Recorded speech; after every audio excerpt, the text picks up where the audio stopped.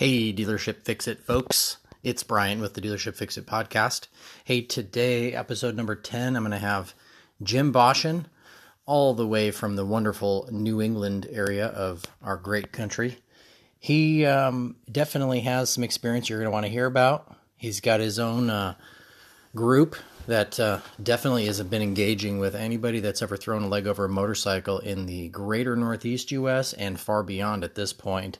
He's got some really cool content. It's a place called Old Men That Used to Race. That's how I got exposed to Jim and met him, was through there. But turns out he's actually been a 20-plus year parts manager at automotive dealerships. So as he and I got talking, I realized there's some really interesting crossovers and things where somebody with his experience definitely has something to add to this conversation we're having for the Dealership Fix-It. So buckle up, episode 10. We're well over an hour, 100 and something minutes, probably closer to 2. Hopefully you made the time. Check it out.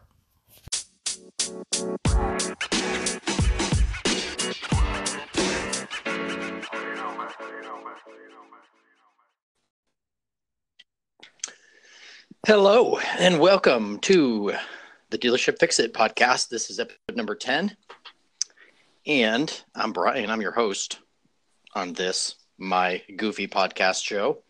I've got yet another special guest gracing me with their presence. Today, Friday evening, I've got all the way from the New England area of this great country, all the way across the country from me, and several time zones away. That's as good as an introduction as I know how to do. I've got Jim Boschen with me. Jim, how are you? Hey, Brian. I'm great. It's a little cold up here, but I think it's that way in most of the rest of the country too. I'm seeing all the goofy videos, right? By the time somebody hears this podcast in the middle of summer, they're going to think, man, that sounds silly, but it's 100 degrees out. But right now, everybody's doing their ice cup challenge, whatever it is. They're throwing a hot cup of water over their shoulder and it doesn't hit the ground, sort of thing, right? Yeah, I saw that. It's crazy. You throw it up in the air and it turns into snow. Maybe not so much here, but it's really cold. Yeah. Well, like anybody needs more snow, people that are doing that are just causing themselves more shoveling, in my opinion, but maybe. Absolutely, they are. So you and I got talking. I think, geez, I don't know when it was, maybe in the fall or something. I started following your Facebook group that's gone. I don't know if viral's the right word, but certainly has gone nuts. Yeah, it's seen considerable growth. I had it pretty much when we first started it. It's called Old Men That Used to Race. Mm-hmm. And we started it last spring, kind of on a whim. I used to just go to the track, have some fun with a couple of friends, and my wife would take pictures, and we would tag the pictures when we posted them on social media, and we hashtag Old Men That Used to Race. Mm-hmm. And what we found is when we got to the track, we bumped into more old friends that were doing the same thing. Our stories always started out with, "Hey, do you remember?" And then everybody would just end up laughing. You know, you'd have all the old moto stories about all the people you grew up with. And the next thing you know, we are going to different places and people are coming up to us saying, "Hey, I'm ready to join your club." What club? You know, better build a clubhouse. Right. And my brother, Hank, and my best friend, Dan, had both started getting on my case. We were riding with a couple of other, Todd and Nico, a couple of other buddies, and they all looked at me and said, you got to start a Facebook group. And I said, "What are you talking about, a Facebook group?" "No, Facebook group for old men that used to race. It's going to go crazy." I said, "No." I put it off for a couple of months.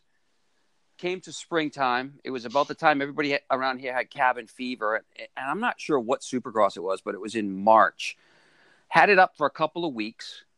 Checked the members. There was 53 members when I went to bed on a Saturday night. And when I woke up in the morning, there was over 500. And what I found out was my old friend, Pat Barton, who's an old pro up here in New England, had shared it with a few friends, and those few friends liked what they saw. A few pictures started going up, and that was it. My whole phone just kept blowing up that weekend. I must have had, let's see, by the end of the first week, we were up to 800 members. And then it just kept growing and growing. And as of today, we're now up to 1,500 members. But it's a community up here. Is that when you've got to go in and probably approve everybody that asks, right? That somebody that checks the box to join, then it goes to one of you or your team that has to go and approve them, right? And so right. You're having to touch every single person. It probably accentuates the fact that, like, this is going nuts. We all have jobs to do. Not right. This isn't supposed to be a job. Well, when it initially started, it was a public group. So everybody could just, if you knew somebody that you thought would be in it, they just add them. And that was great. We've gotten some really cool people in it. Then we closed it so that outsiders couldn't really see what we were posting about. You had to be in the group to see the posts. I started worrying about copyrights on pictures and stuff like that if somebody outside saw them. So it was the right thing to do. And lately, I've got the 5 guys, myself included, that started it. 2 or 3 more of my friends. I made them all administrators, and I said, guys, this was your idea just as much as mine. So you're going to help me. When you see requests, take a look at who they are, look at their profiles. And I'll tell you, we've had quite a few people declined in the last, I would say, 2 months that seem to be just out there trolling. And we're keeping it about bikes, keeping it about us, the people that love motorcycles. If somebody has nothing in common with any of our members and, they're in 1,500 other groups, we're not going to approve them. So it's funny, you and I had linked up wherever on the web somewhere, right? And I'm a former Northeasterner, not certainly as Northeasterner as you are, as you sit right now, 30 minutes or so from the Atlantic, and I sit probably 30 minutes from the Pacific. But I did grow up in upstate New York and raced around the same time as you did. I ended my illustrious, few-year expert in District 3 career in, I think, 1992. So I think around that time you were racing, and I think you might have also taken a break around that time. I did. I ended up, 1992 was the last year that I chased points up here in the NESC. And my wife and I were married in October that year. And we kind of decided at that point, after 5 years of having a pro license and really not doing much of anything other than qualifying for the Southwick National, but nothing outside of New England, we said, that's it. We need to focus on our life. We wanted to raise a family and get going. So I sporadically raced a couple of times in 93, but that was pretty much it. I came back in 99, rode the Vet Series up here for a couple of years and crashed pretty hard. Got some, I don't know if the sense was knocked into me or knocked out of me, but we decided at that point to hang it up and kind of stepped away from motorcycles until some friends dragged me back out to ride, and a few years of that, and here we are. It's no competitive urge whatsoever, as long as I just stay riding laps. But motocross is definitely a lifestyle, and it's kind of how I'm finding that everybody's attacking things up. You attack your week like a moto, that type of thing. Sitting at a stoplight, and you look over to the side, and you see those piles of dirt, and you think, hey, I could double those. It's that common bond that we all have that I thought I was weird for having, but now I find out that, thousands of us out there do the same thing. So, well, it's, with that said, that sort of thought, I will point out that as someone listening to this, I think we're at like almost 8 minutes. There's no current tie-in to this conversation to what does it have to do with the dealers, right? And that's kind of where I've launched this from, that perspective.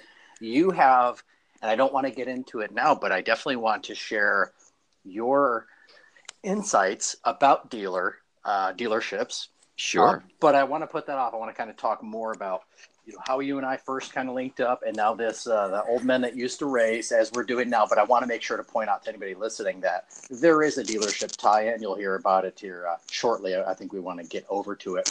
But I wanted to talk about, as I apologize about that. I just had my phone interrupted real quick, but it went back. So I'm back.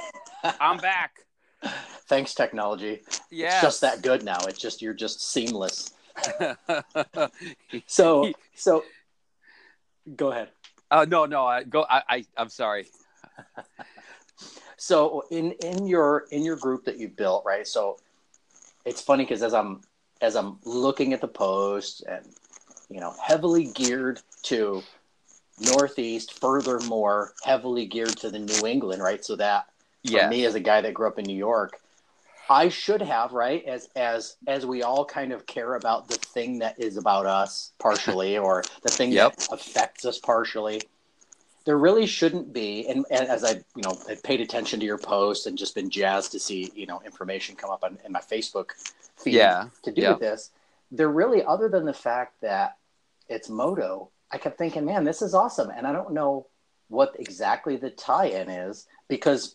Like I say, generally, I think now we're also concerned about our little microcosm of life. But what I guess what I'm realizing is the same exact things that you would share on stories and you're sharing in the Facebook feeds and those deals.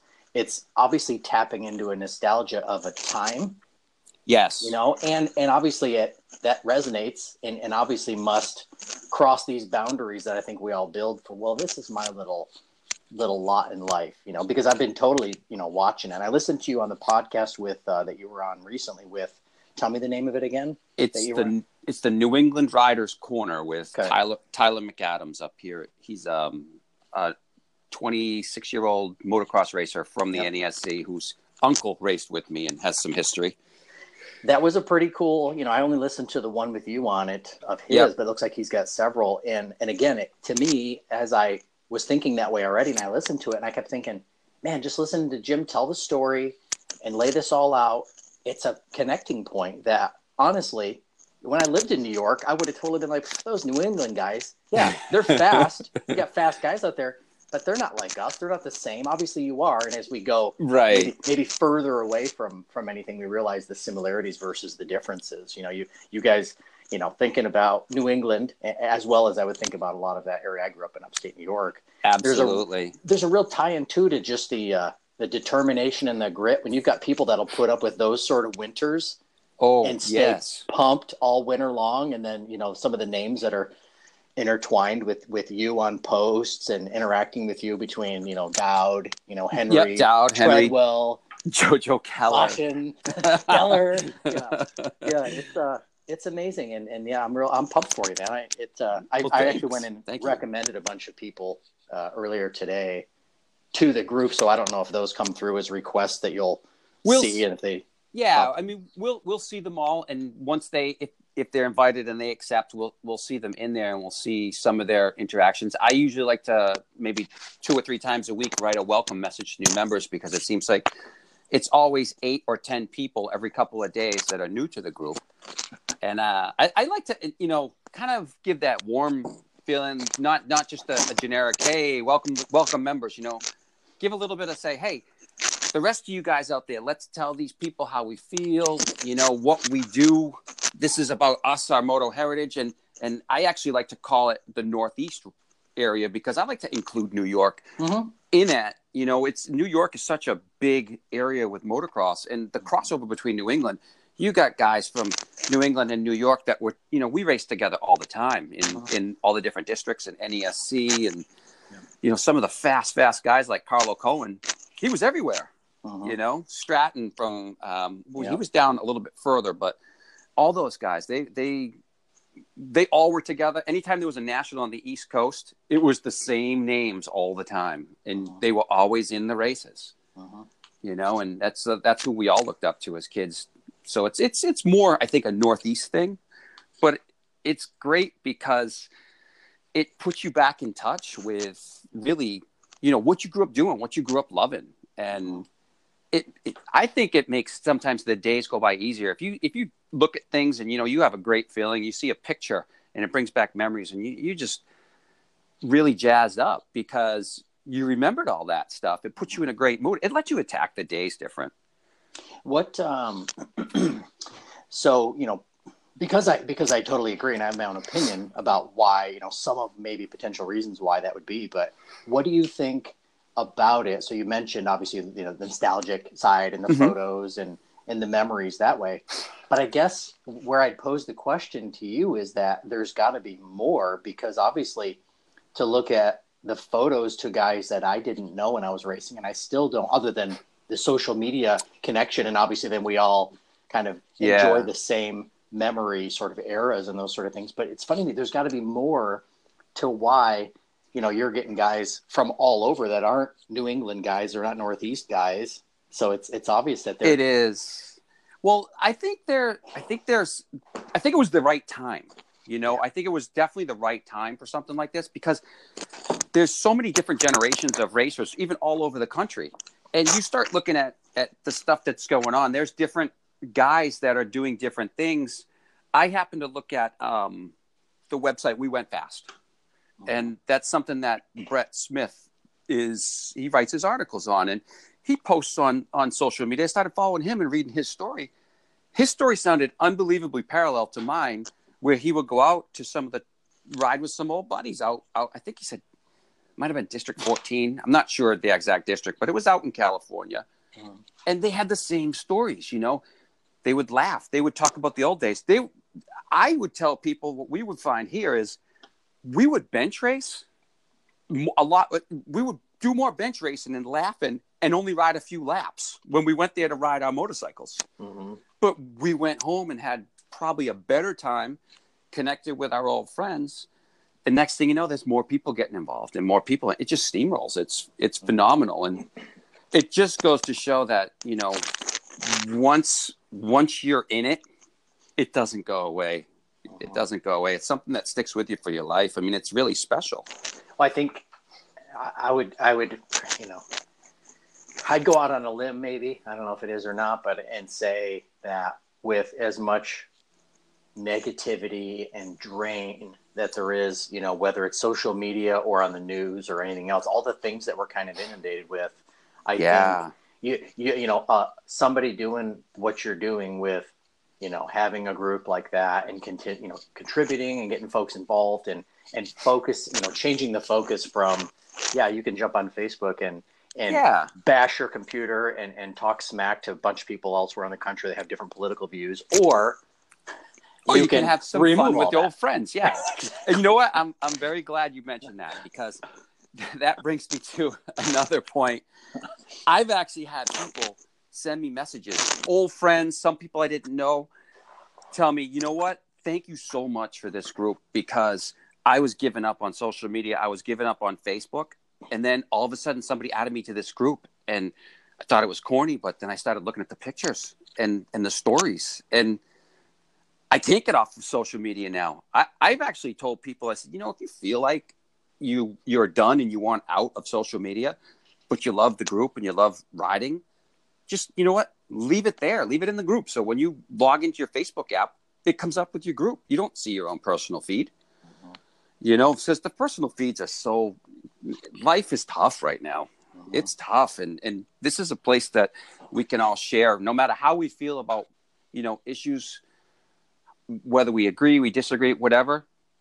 We all agree with motocross, and we all agree with that feeling when you were young, you know, what it was like to get on a motorcycle and ride, and how, you know, you were jazzed up. That's what we live for, you know, and it's awesome to have that still, you know, half a century later.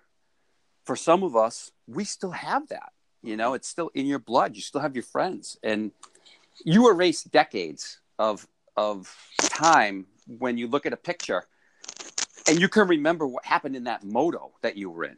Yep. But you can't remember what you had for breakfast yesterday. Or what your wife said. Or, well, hey, you know, my wife might be listening to this. So. Mine will too. And maybe she'll probably laugh and then, you know, send me an Instagram and text message. But it's, you know, it's unfortunately, I think there's a lot of, you know, the things that are easy and fill us with, you know, whether it's, you know, happiness, passion, whatever it is to do with something like this that we love to do. It, you know, this obviously, I think it starts kicking other pieces of it to the curb. It's, you know, I guess I think, you know, and this isn't us getting into the dealership component yet, because I want to get into what you have as far as a take on a lot of the different dealership stuff and your experience in it. But I'm wondering too, you know, if there's a way that this sort of a conversation we're having, somebody that's listening that's at a dealership can be like, yeah, man, that's the grassroots stuff. I mean, how does not like a dealership necessarily can do something, because obviously they've got an agenda, right? Your agenda is very different. A dealership being a business with an agenda, ultimately trying to win the moment, you know, as far as the where people's attention is, and get them ultimately to engage with them and buy and continue to be a customer. But I wonder if there's a lot of, I think there's a lot of, you know, in this case, dealerships that could take some pointers from this, you know, dig in, get your folks at dealership to potentially, maybe you have your own version of your, to me, right. If you were a dealership and you had, you know, a lot of photos and content and more like stories that have to do with where your dealership came from, where it is now, what's going on, where it's headed. You know, if there were a better engaging story. Absolutely. You know, your customers would be so much more engaged. I mean, in the power sports business, how many of these dealers out there, and I'd be willing to bet it's quite a few of them, have such a rich history, starting from, you know, just maybe even a mom and pop shop that it might have been somebody racing out of their garage, and that's how, you know, the dealership started.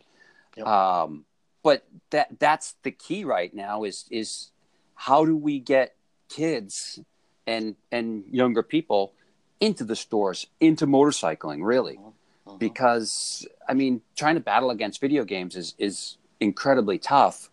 So that's why I think for us, all of us that are a little bit older, that are finding that, you know what, we still love it, we're embracing it. It's up to us to introduce our kids, our grandkids, our nieces, our nephews. We got to introduce them to motorcycling and get them into these dealers. And if the dealers, you know, like you just said, if there's some history and some heritage there, display it, because that's really something that's unique to your shop. It's not like the car business, you know, that's where I'm primarily from. Oh, you're giving some of the secret away. Go ahead. Sorry. I'm kidding. Go ahead. It can get kind of cookie cutter over there. You don't have all that special stuff that, you know, a power sports dealer has. There's no way the level of enthusiast based could probably be in there unless it's a race car shop right on or something. Yep, right on. And even then, some of those race car shops are so focused on, you know, the mass sales that you tend to lose a little bit of, you know, what made them really special. You and I talked the other day on the telephone, and you were telling me about some of the stuff that you're doing with help. You are welcome to name who's trying to help you out there in terms of engaging with getting people, you know, to the track, to the shop, you know, some cool, like how something like this, you know, bit viral group in a corner of the U.S. is getting better exposure, and then people are knocking on your doors to be like, hey, maybe I can have this happen and get people engaged at the store. Obviously, they're fired up about motorcycles. You want to talk about that? Sure. Okay. So I have one of our local reps from Tucker. He decided, I just kind of sent out as a joke, hey, you know, this is getting so popular, I might have to look for sponsors. And he messaged me back and said, you know what? Maybe I can help you. Let's see what we can do. And we talked a little bit. We started having a couple ride days. As we move forward, we're going to do a lot more with things like pro taper items that we might have raffles. We have maybe some giveaways to people that come to the track, but introduce people to some of the products that they can get, and then they can get at their local dealer as well. So, for example, I had never tried biodegradable filter oil. So he says, here, he gave me a couple of cans of some oil to try. I used it. I was blown away. I got online. I wrote myself a little review, shared it to the group. Hey, guys, try this. You know, you can get this at your dealer. You know, don't feel like, you know, you can't go to these stores and ask for stuff. Go in and talk to them. Ask them what's best. Engage with the people at the dealership to find out what you may like. But, I mean, it's all a matter of awareness and getting the messages out. In kind of the way that, as you're talking and telling that story, right? In my mind, I like to think of different potential listeners and where their minds may be, making opinions on things. And Right. I would point out that, at least in my opinion, is someone could sound negative about that and say, "Oh man, yeah, you take this grassroots thing," and then some company is trying to find a way to exploit your high level visibility in this group. Yeah. I would disagree. I would disagree fully, only because when somebody like you and the team that's working this program and making sure you're getting out content and you're engaging with everybody in the group, I think this is exactly the group that would love to have people show us stuff on a silver platter. Show us, do a cool, walkthrough on this product and tell us why it's so great. That's an area where, Absolutely. honestly, between Tucker and Parts and Western and MTA and you name all the any distributor you've got, they've all got reps that are walking in and out of dealerships. Right. Those guys they're selling the dealership products that the dealership is then selling to customers. They're all eager in the process to backfill that. And if companies like you hooked up with are coming in and loading you with information, you can go armed to share to those masses that are not in the business, so to speak. They're just enthusiasts. I think that's something that we all want as consumers. Yeah. But I don't know that it happens enough. So I only point that out because some people could say, well, of course they're exploiting you. I don't know which listener would think that, but I could see somebody sending me an email about it. They could, yeah, they could. I have to agree with you, though. I mean, it's a way to get people in. It's a way to get people involved. I mean, like you said, some of these people they don't know, and unfortunately, right.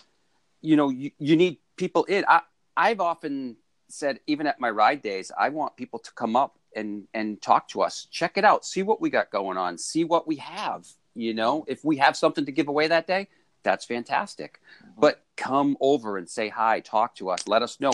The guys with the experience probably are going to be a lot of the guys that you're going to want to hear from, how things work over the years.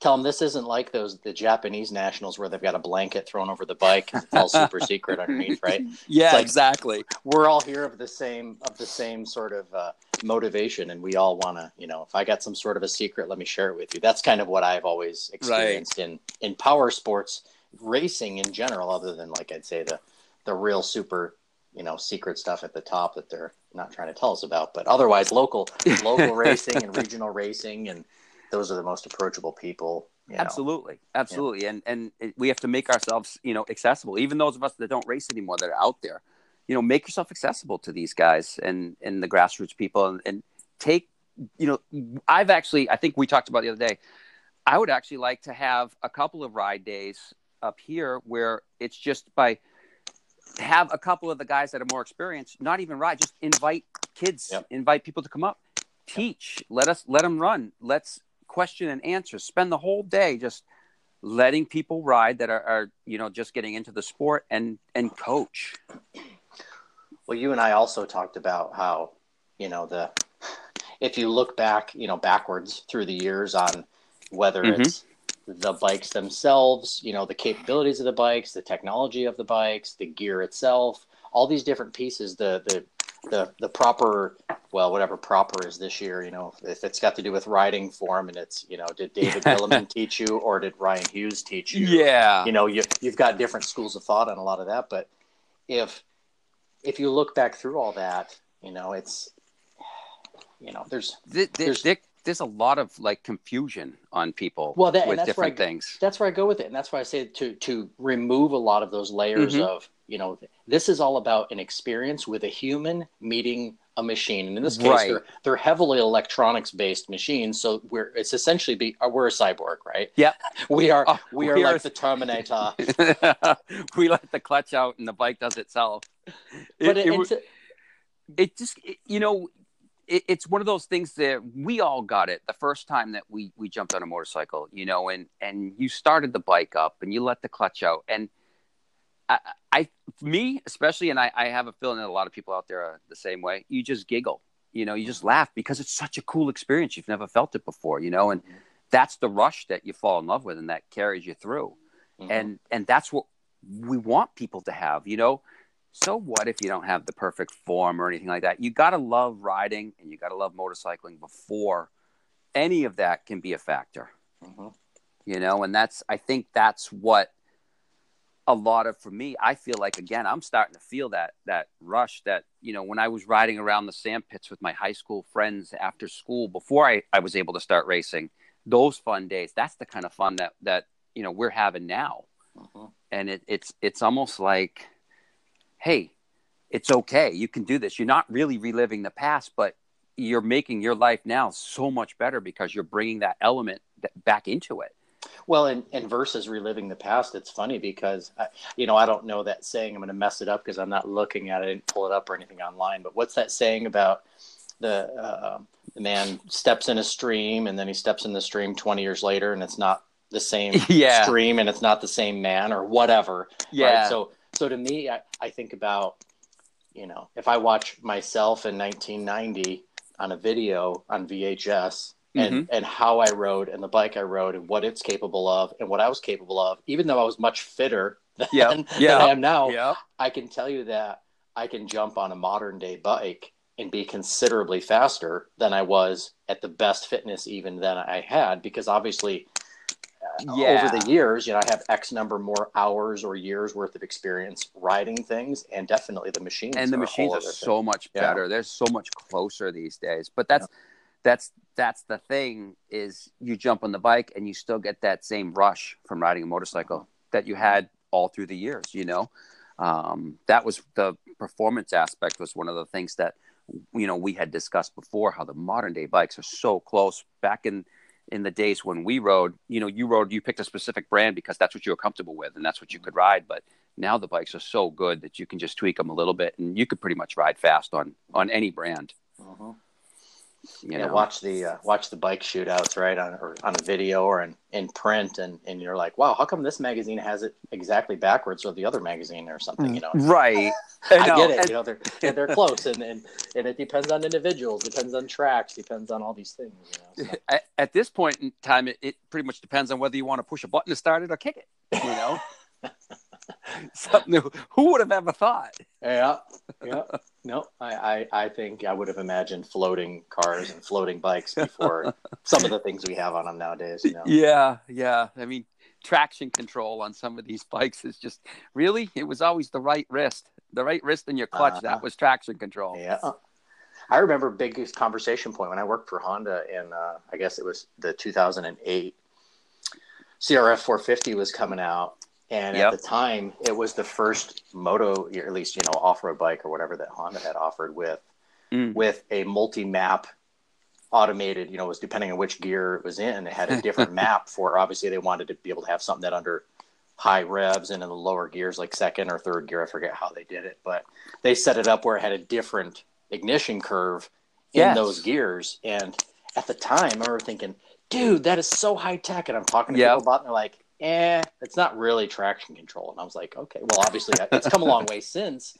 But still, you know, I ride an adventure bike now that's got, you know, lean angle sensors and traction control, and I can turn a bunch of switches to make it, you know, aggressive or not aggressive, and turn it off. And that's, you know, that's kind of where we're headed. And the old right wrist, fly by right wrist is still there. And hopefully you can always have that feeling, because that would obviously be a deal breaker, in my opinion. If you take too easy, exactly, you can't take. Well, you know, it's fun. It's weird you say that, because I saw pictures the other day or a video of a self-driving motorcycle, and the first thing that came to my mind is why.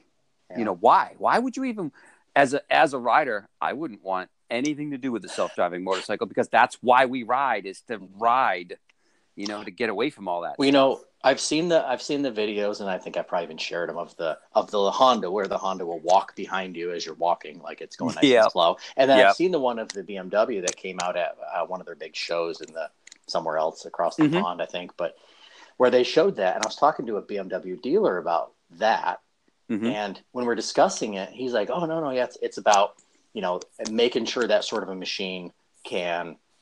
Interact with self-driving cars. Like if a self-driving car, you know, moves lanes, doesn't see that. And as he's explaining it, I may be getting it wrong exactly what he was talking about, but as he's explaining it, I'm thinking, oh, it makes more sense in that way. But at the same time, I'm thinking, wait, but we're a human sitting on top of it. As the thing veers to the left, Yeah. where's our body? Did Yeah. I just then fall off the motorcycle because I didn't know I was doing that? Like, I have lots of questions. At that point, you're the one that's off the motorcycle trying to avoid the self-driving car. Exactly. I'm tumbling down the road, with my airbag going off on my riding gear. Yeah, exactly. Oh, it's scary to think about the direction that we're headed.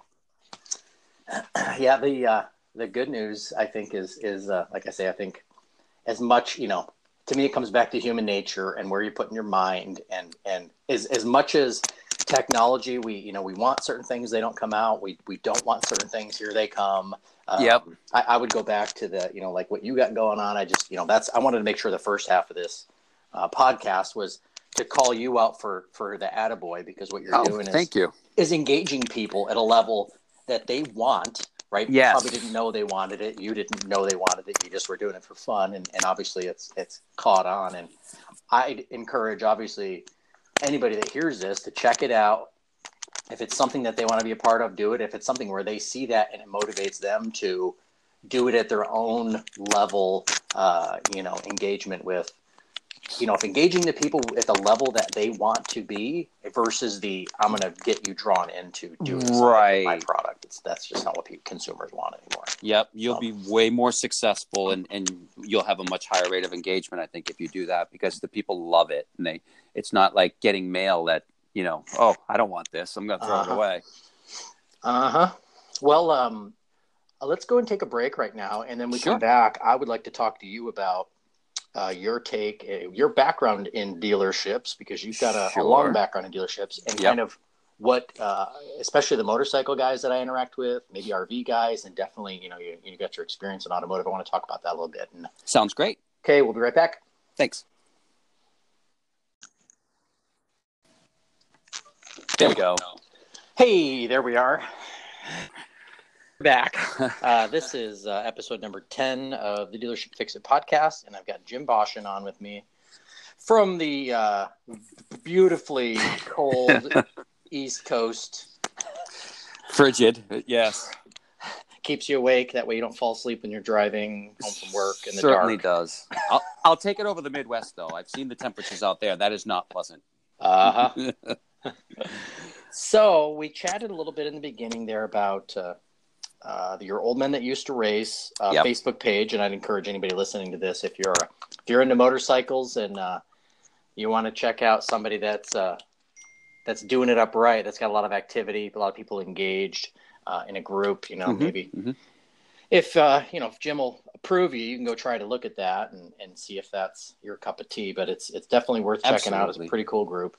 But I wanted to chat on the second half about your experience, because you've got a whole lot of dealership experience. I do.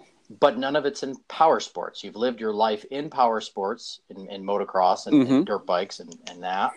But as we talked, I realized there's a lot of things that are the same across the aisle over to automotive. Yes. Okay. Mostly, I mean, from what I see, the customer experience and the way that people react and interact with their customers. I've been a parts manager for probably 20 years now. I've been in the auto business for 30. Actually, 30.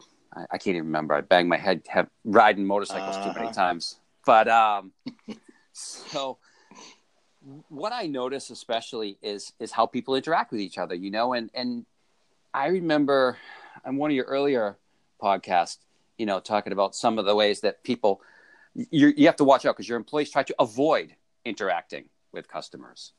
And, you gotta, I think it's all in the matter of, first of all, how are they compensated? What's in it for them? Wait, was that the C word that you just said? Yeah, unfortunately, it's the C word. But they have to understand their impact on long term. They have to look past this one, the one thing that they're doing right now, and say, hey, is this customer going to want to keep coming back to me? It's all about retention in the automotive industry. You know, you want that person to keep coming back and coming back and coming back when they need parts or service or another car. So, I mean, there's a lot of things with different word tracks. I encourage my guys. I tell them every time, you know, you talk to a customer, pleasant, absolutely get somewhere in there that you thank them for coming into the store. You know, their business is genuine and it's something that you value. Mm-hmm. And I mean, that's the biggest thing that I see from the start. You had stated before that, you know, you want that customer to feel like, wow, that's the owner that just, you know, took care of me. And that's exactly it. That's what you need to have.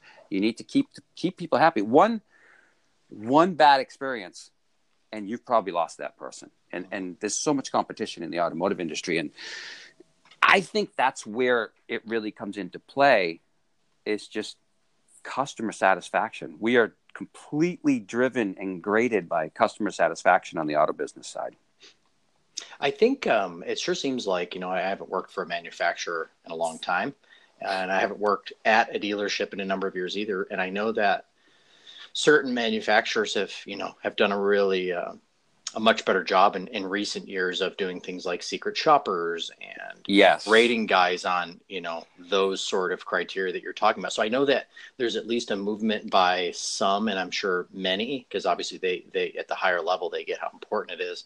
Right. I think, you know, it's, I wonder if, you know, at the level at which you get, you know, you're staffing your, you know, your little, power sports dealership and you're getting 2 or 3 guys, you know, whatever level store it is, obviously. But when you've got that going on and they put, it's a bit cart before horse, you know, you don't want to put somebody that knows nothing about motorcycles in a position to deal with people that expect high level information. But, you know, I guess, you know, how do you make that person that is going to be a good customer service person into a great one, and also have it be a person that either is on the upswing on learning curve, or they've got a background and being an enthusiast themselves. And I don't know what the answer is exactly, but, you know, you mentioned the C word, compensation. I know that can be important. and as a way just to, I think the old saying is, put in the bowl what the dog wants to eat, you know? Yeah. Well, I think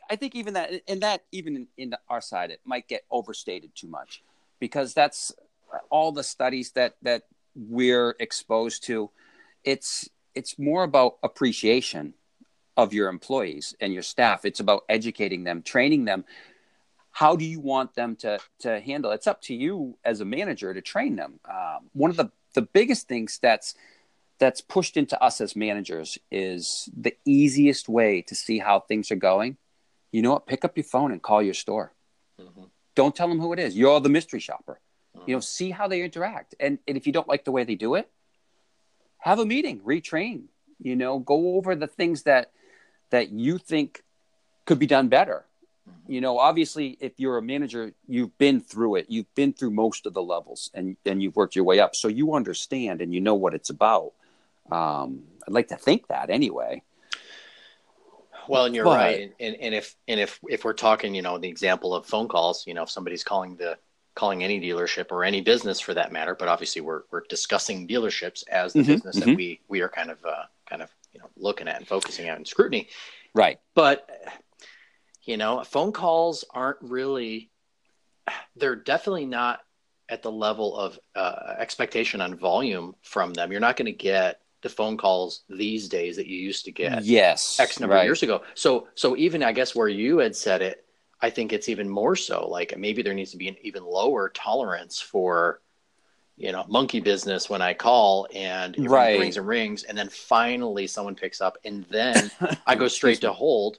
I'm on hold for 5 minutes. You know, and you know, obviously that it's tough. You have to have certain, I don't want to say rules, but that's essentially what they are. You have to have things in place. You know, how many times does the phone ring before you pick it up? I've called dealers, and yes, my experience is in automotive, but the same could be applied for power sports too. Just like you said, you call and the phone rings and rings and rings. Well, why is that happening? You know, what is the staff doing? Is there somebody there? Do you have the proper amount of staff? Is there a procedure? Do they know? Granted, You don't answer the phones much anymore because business is changed, and you do a lot more through face-to-face in the power sports side, maybe through the online purchasing on that side. But I think it's really important that you have procedures down and your people are trained to follow them. Have certain word tracks, thank them for coming to the store, for buying from you. I mean, they could have gone any other place, but they chose you for some reason. And you really have to wow everybody these people want to spend money in your store. Mm-hmm. That the biggest difference, and I thought about this the other day after we talked, I think the biggest difference between the power sports industry and the automotive industry is the power sports industry is primarily an emotional purchase. When people come in, they come in, they're jazzed up. They see the bikes on the floor. They see, the quads, the side-by-sides, whatever they want to buy. They see all the gear and, it's like, wow, I got to have that. I got to have that. I got to have that. Most of the time when you come to an auto dealership, it's not that way. Those people are not happy to be there because I don't want to come in there and buy a set of, brake pads for my car.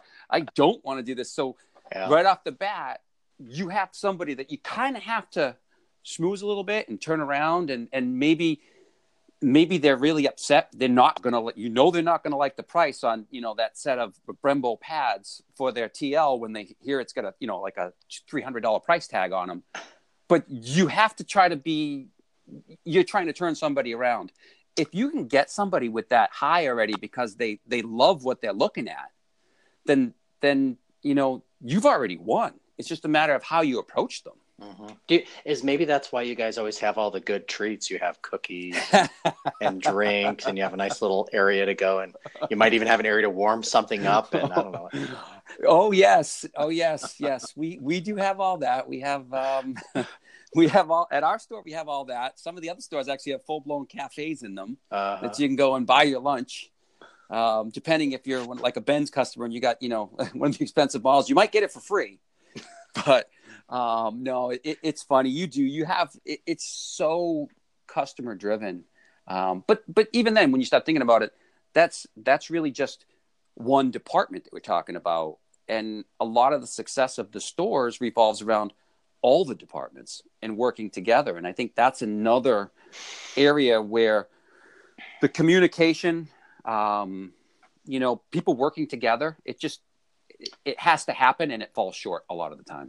I'd say that's one definitely, right on the mark. In my experience of working at dealerships, it was years ago, but I still interact with many, many dealerships on a daily basis. And I think that's something that I continue to see. And I can, to me, it's like these overtones of exactly what it was so many years ago. And this many years ahead, they should, everybody should be that much better at it. But I find that a lot of dealers have that issue, and it doesn't seem to get resolved until either somebody that comes in as process driven is hired into the organization. Yep. And they bring with them their kind of rule book on how it should be, and it gets worked. Yep. Or they hire some expensive consultant, which isn't a bad thing if it's to hit the reset button, if that's what it takes, is to bring somebody in and be on the hook for a bunch of money, and everybody's going to do it, and we're going to figure it out, and we're going to accentuate the positives and overshadow those negatives or make them go away.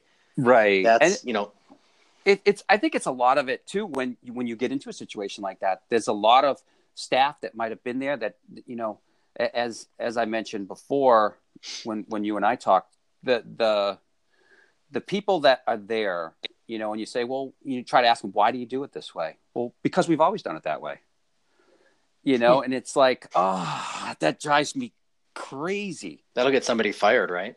It will get somebody fired. It almost got me fired, and that's how I learned.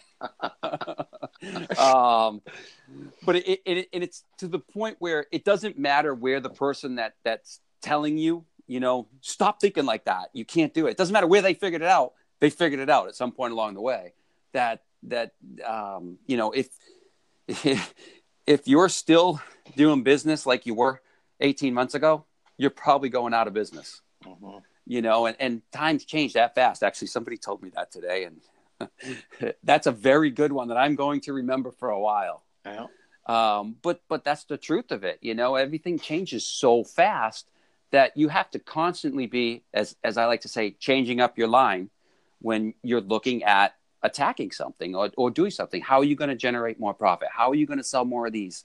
How are you going to do that? Those questions are always going to come because you're really in pretty much all sales too, I would think. You're really only graded, based on your last month. Well, how much did you do last month? You're going to do more now, right? And you got to think of ways and think differently sometimes to be able to do it. What I have to assume that maybe not this time of year as much, but you've got plenty of experience walking in and out of a power sports dealer for your own purchases and things like that. And although you might have known these people for a long time and it might be a different scenario, when you go in and out of these dealers, do you just want to say like, oh, hey, I noticed this, or do you see a lot of things where you want to help, but you don't want to be like, they're going to be like, oh, this car guy, what's he know? He's going to come in. He doesn't know power sports, Yes, absolutely. What's that from an outsider's view on power sports, but an insider's view on running a parts department or, like what you've done through so many years? What sort of things do you see? What sort of things do you kind of think when you see them? And you don't have to call anybody out. I don't want anybody mad at you. No, that's okay. Dirty displays. When you walk into a store and you see, because in the power sports side, you have gear, you have oil, you have all kinds of stuff that sit out on shelves. But some of it sits on shelves longer than others. So if you walk in and you start seeing it, obviously something hasn't been moved in 2 or 3 months because, there's half an inch of dust around it. That's something that you see right off the bat and you kind of cringe like, these guys got to change it up. Let me pause you there. Right? That's an example I want to ask you a question about. So with that, in automotive, I know it's obviously, probably very different, at least in my opinion of what automotive is. I don't know your dealership in particular, but in power sports, all that stuff you're seeing out front, almost all of it is probably from one of a few different distributors, and they each have like a single rep that calls on them. In automotive, who would be cleaning that? Whose primary job is that? The staff, or do you have vendors that are? No, that's the staff. Well, certain manufacturers. In where I am, I'm with Acura. Yeah, Acura, we do it ourselves, so we're responsible for doing that. I like to do it per season, per holiday. I have a couple of girls that work for me that love doing it because they love going out there and just getting creative. Give them the company credit card and say, go to Michael's gift shop down the street and pick up a bunch of stuff that you think would look good for Valentine's Day. Things like that. And it really creates this, an eye-catching display when you do it right, when somebody puts a lot of effort into it. I think other brands, though, they have people that do it. And granted, I'm a little bit jealous because that would be fantastic if somebody else did it. Well, I only asked that because I could never say, I've been a parts guy for a number of years at dealerships in Texas. And, I can tell you that it was like, oh man, this is the life when instead of me working until 10 o'clock at night, still checking in freight because I was busy up front and getting special orders put together and service parts to service that I needed on ROs and those sort of deals. Yeah. And then the very last thing I need to do is the most important visually, which is what's my space look like to the consumer that's walking in or to my potential customer. And thankfully, in the power sports business, you realize that you've got reps that come in.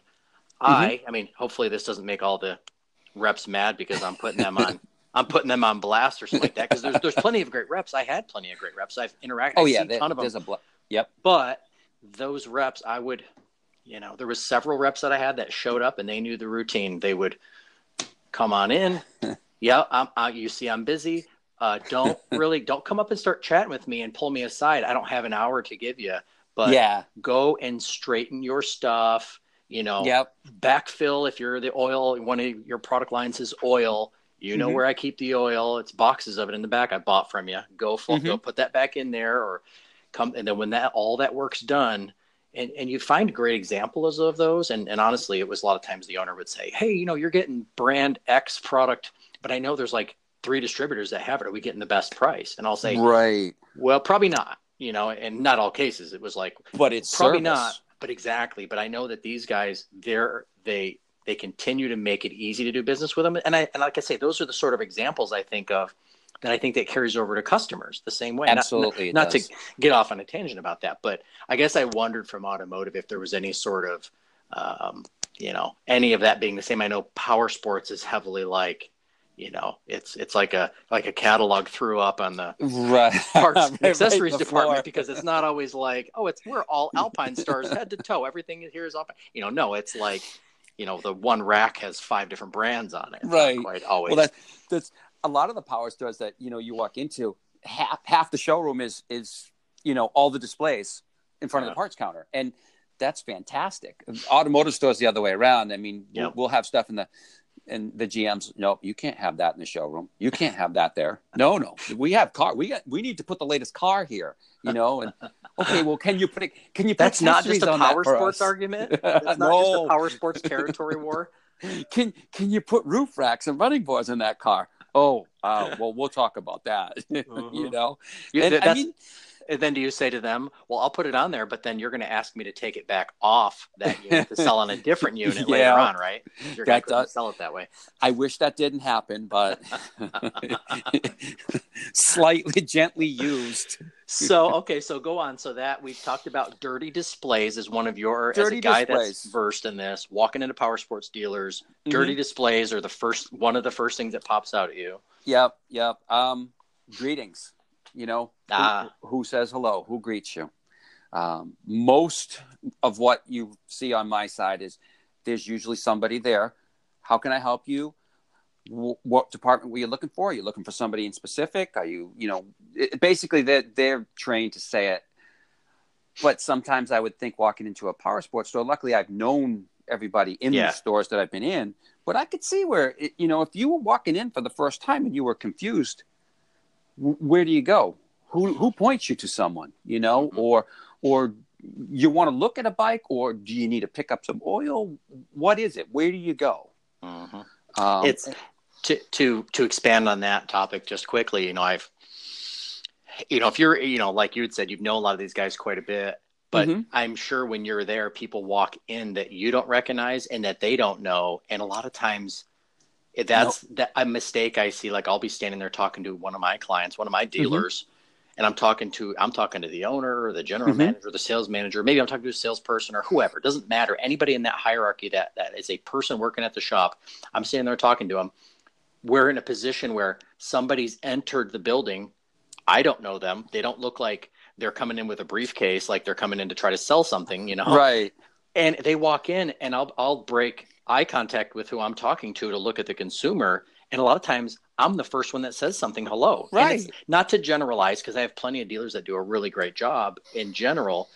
But and any times I see that, that's like, man, that's a learning experience. And I've got a long list of things to go over. I didn't know I needed to do that too. But like you're saying, it's important and promptly greeting them. Because obviously that's like dead radio airspace, it's like all of a sudden time's ticking and it feels like forever, and it's been 3 seconds, but the person walked in, they're staring at you, or they're walking up to you, you don't acknowledge them. Well, the other thing to think about that too is that's their very first impression. Yep.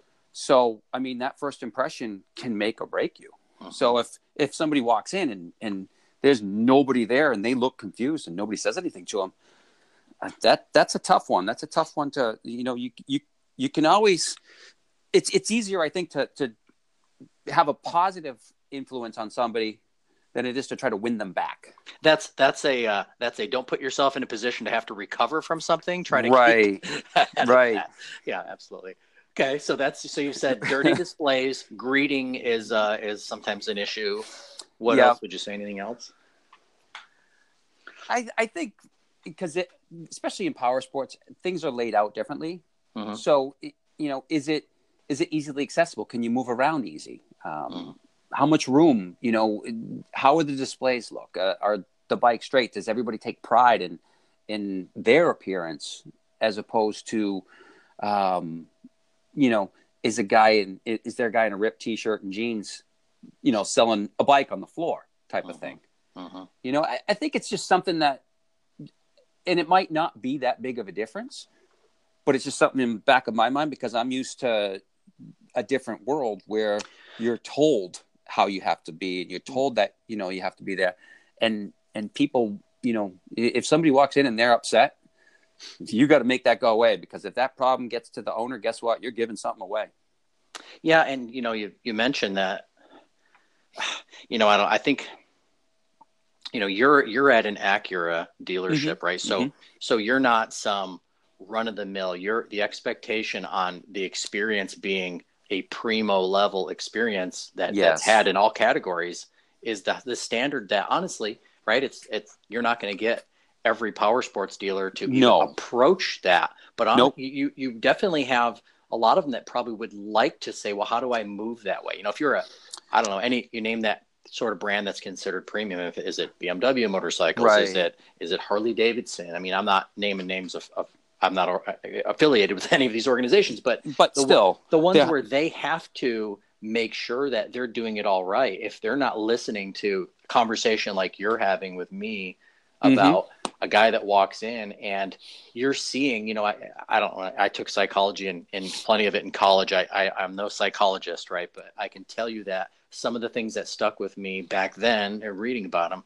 one of them was the concept that, our human brain is always analyzing in situations constantly, better, worse, better, worse, better, worse, is this that's going on here? Is it helping me or hurting me? Is it making me feel happier or sadder? I mean, like, that is going on all the time. So the question I have for you in regards to those sort of level experience, and obviously you walk in with fresh eyes at a very high caliber, not probably the target audience that they can attain without a bunch of extra work, but with things like apparel, like not apparel, I'm sorry, I say apparel like it's the gear in the back, with things like what the dress code is at a dealership. Yes. If you walk in from, as an outside guy walking in who's an enthusiast, but you don't work in it, and you walk in and the dealership lets everybody wear grungy clothes, is that an issue for you? I would think so. Yeah. I would think so. Because it's all, I think it's gonna have a little bit of bearing on, well, how did they greet me? How do I feel about, do they look like they take pride in their work? Are these people happy? That's the biggest thing. Are they, if you get somebody that looks at you and scowls, it doesn't matter what he's wearing or she's wearing. Right. You instantly feel like, oh boy, did I make a mistake coming in the door? What's funny about this? I bring this up, and as you're telling me, and I'm daydreaming listening, that's how my mind works, I guess. But I remember I would probably wear, I tried to wear some sort of an industry shirt. It might be like a pit shirt, like if I worked at a Yamaha shop, I might have a Yamaha pit shirt, and I might have jeans, and they might have a rip in them or whatever. But I remember when I first got into the business, I think I had some goofy hairdos. Now I'm just this old gray dude with a beard. But back then, I remember I would, bleach my hair because that was the thing, right? So McGrath did it, and all the cool guys did it, and of course my hair was bleached. It may have just been the tip, right? But looking back on it, I remember at some point it clicked that I knew that as I'm serving customers, that in some cases I was putting myself in a deficit all of a sudden because this guy may not have appreciated that I had, in my opinion, cool hair, or I was trying to have cool hair or whatever. All of a sudden I realized that I put myself in a position to have somebody either judge me or judge the appearance of where I was. And it became important to me when I was a parts manager, even though I hired, kids with goofy, fluffy hair that were sticking out of the flat bill hat that's on backwards. And, but I know that, those sort of, like you said, appearances are important. And do you put yourself in position with how your appearance is broadcast? Are you putting yourself in position to be more successful, or are you digging yourself a bit of a hole to have to come out of with? Now you got to extra wow the guy because you look like a goofball. Yeah, absolutely. I think that's exactly it. Is, when we're young, we kind of don't, you get that guy that's judging you, and you get, I don't care. He can think what he wants of me, but I'm here, I'm doing my job, and I'm going to give him good service. But as you get older, you realize it's not about, you're giving him great service maybe, but it's how is he interpreting that from you? Yep. And you start to think a little bit more. And I don't like to say that, I have to change with the age, but it becomes a point where you realize that this is what you do. This is your career. If you spend any time in it, you need to take a big look at things and see how would you feel if it was you walking in looking at somebody. Mm-hmm. You know, how would you feel if it was you coming in the door being greeted by a person? And you have to treat people the way that you would want to be treated. I guess there's the opposite is true. I remember working at dealerships, and when somebody walked in a motorcycle dealership with a suit on, that was not a customer. No, that was a salesman. Yeah. So it's funny because in what I do daily, we walk that fine line. Like they want us to dress professionally, business casual, which means they prefer you don't wear jeans. I guess I'm really not supposed to wear jeans. In fact, I'm not wearing jeans today. So I guess I fit the bill with today's visits.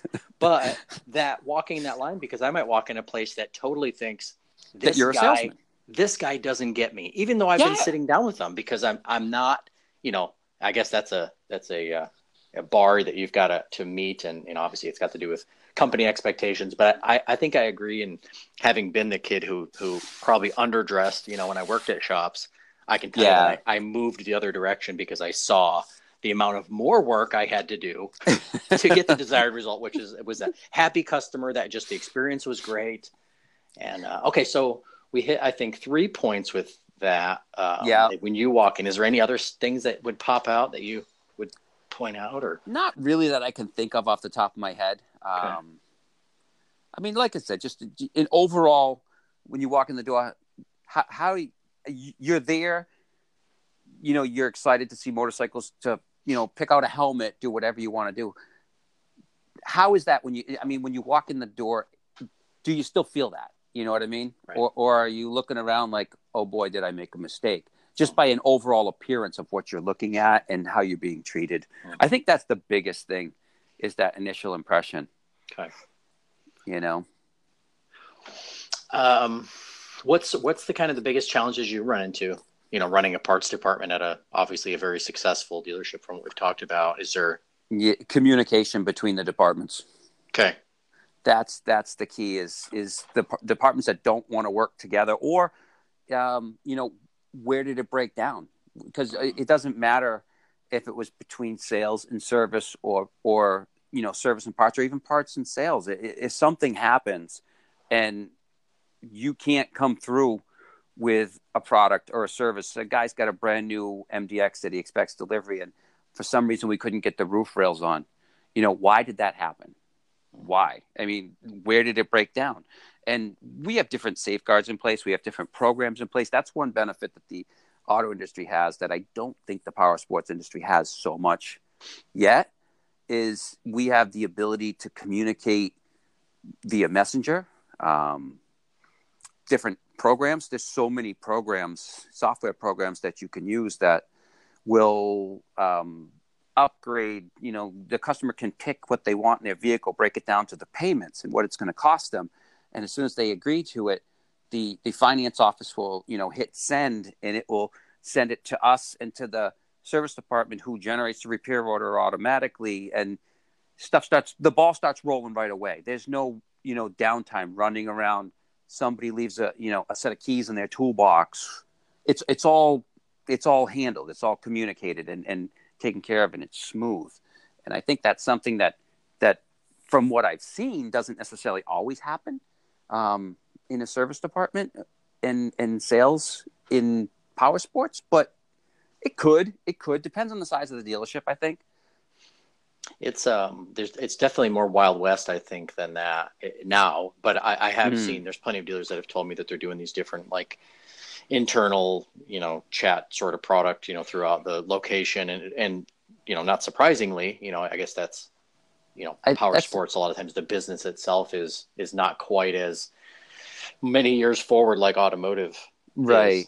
Which may be the nature of the beast. But maybe things are moving faster now because, you know, with different software capabilities and these different things, I guess they can probably plug and play those to different systems. I'd like to think that they would, yeah.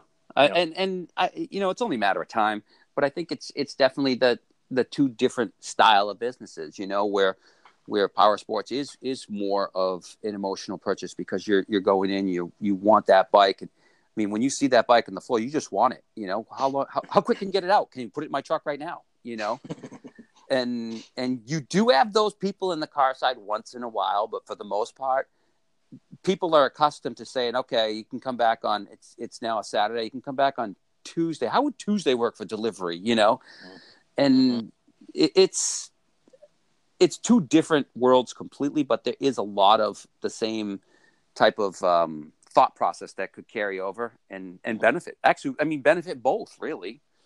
You know, and the RV business is maybe the other side of the car version, right? So if motorcycle, a lot of folks want it, you're talking instant gratification. I either need to ride that thing out of here, you're going to put it in my trailer or my truck, and then automotive, they probably could get it rolled same day if they have to, but maybe put it out would be ideal so they can do it properly. And then with RV, I mean, I guess it depends on time of year and actual dealership and all these other factors, but RV business, it's like, oh yeah, you want that? Yeah, we can get you all signed up today. We can get that locked and loaded for you.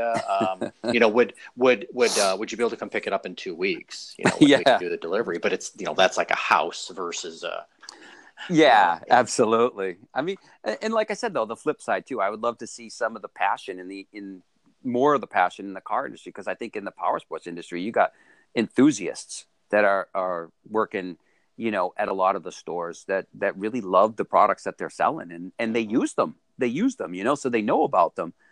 On the other side, you got a guy that's selling sometimes a $200,000 car that doesn't drive them.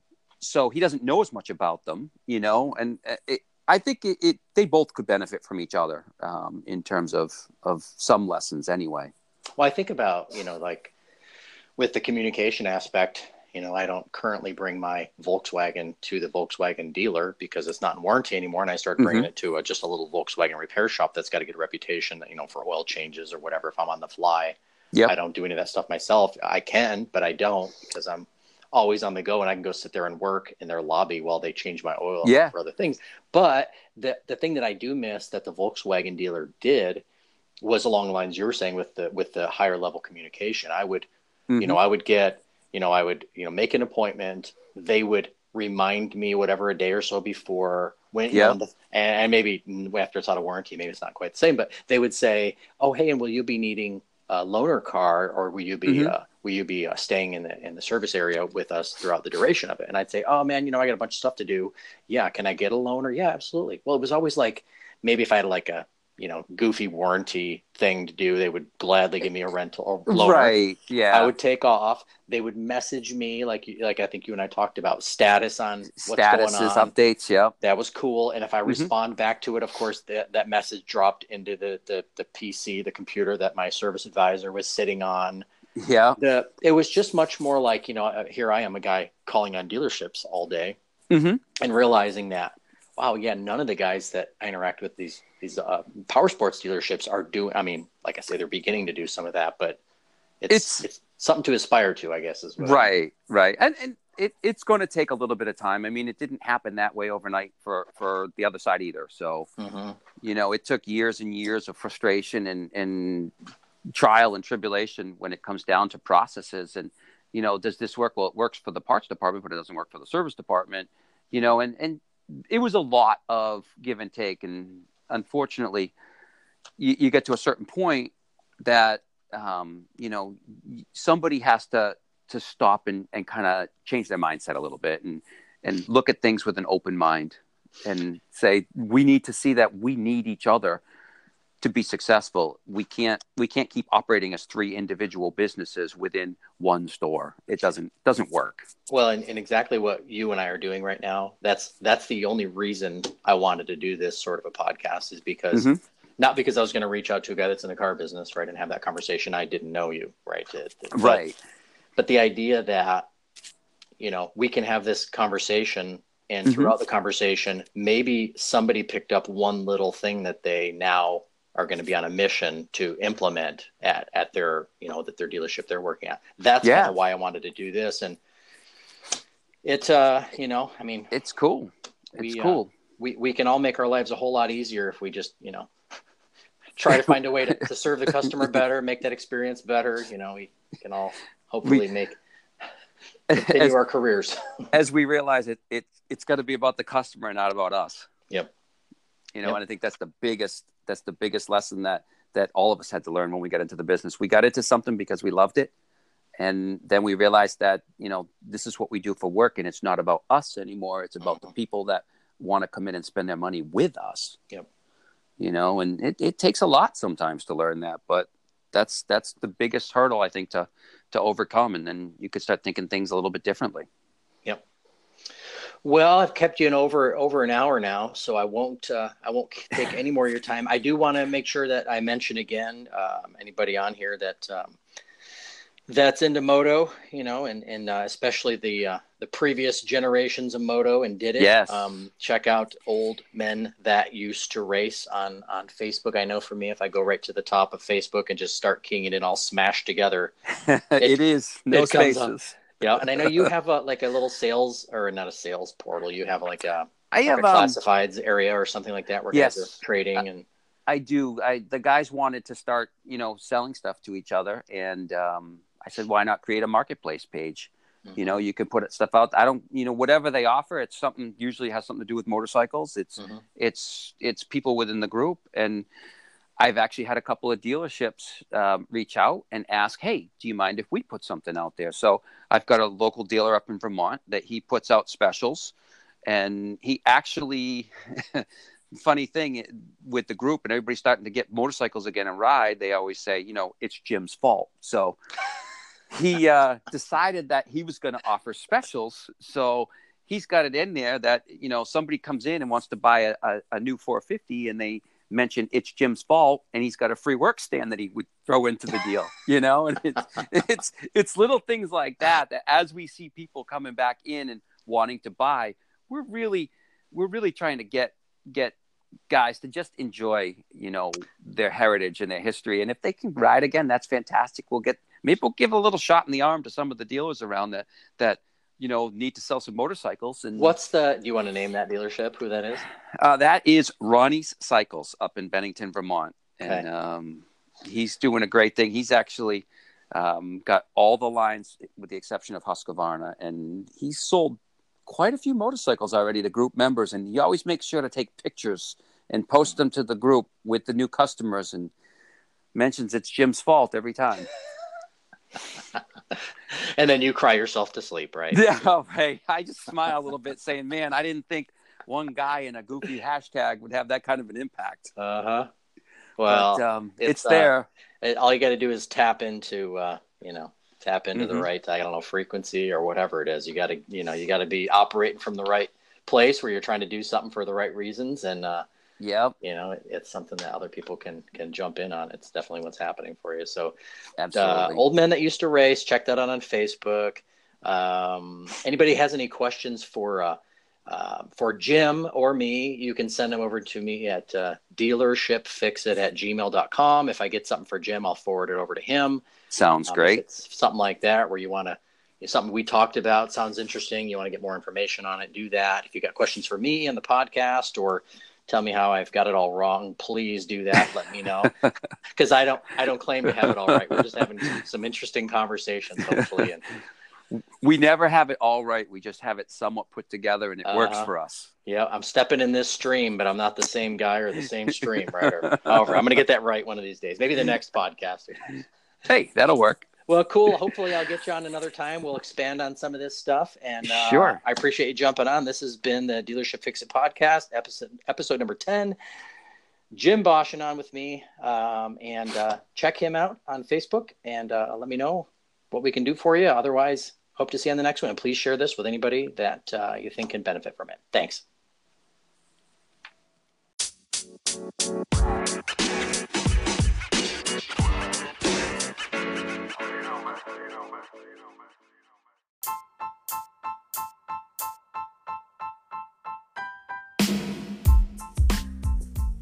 Hey there, it's Brian with the Dealership Fix It podcast. Thanks for listening. This is episode number 14, and tonight's podcast is, I've got a guy named Ryan McPherson on. Ryan's in Denton, Texas area.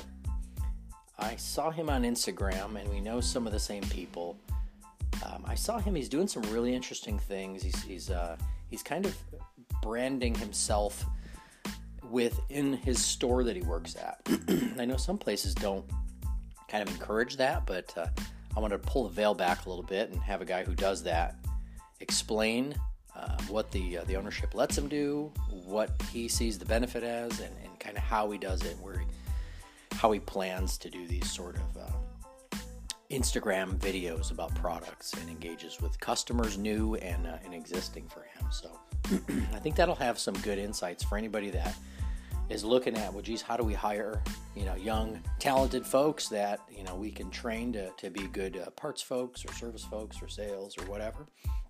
That's one side of it. And also if you're somebody either in the business and you want to learn some new tricks, or you're thinking about getting in the business, this might be a good example. Come in with some fresh perspective from somebody that's doing it differently, and I think having some really good success in it. So we got a short commercial break coming up, and then we'll jump in with Ryan. So buckle up. Thanks for listening.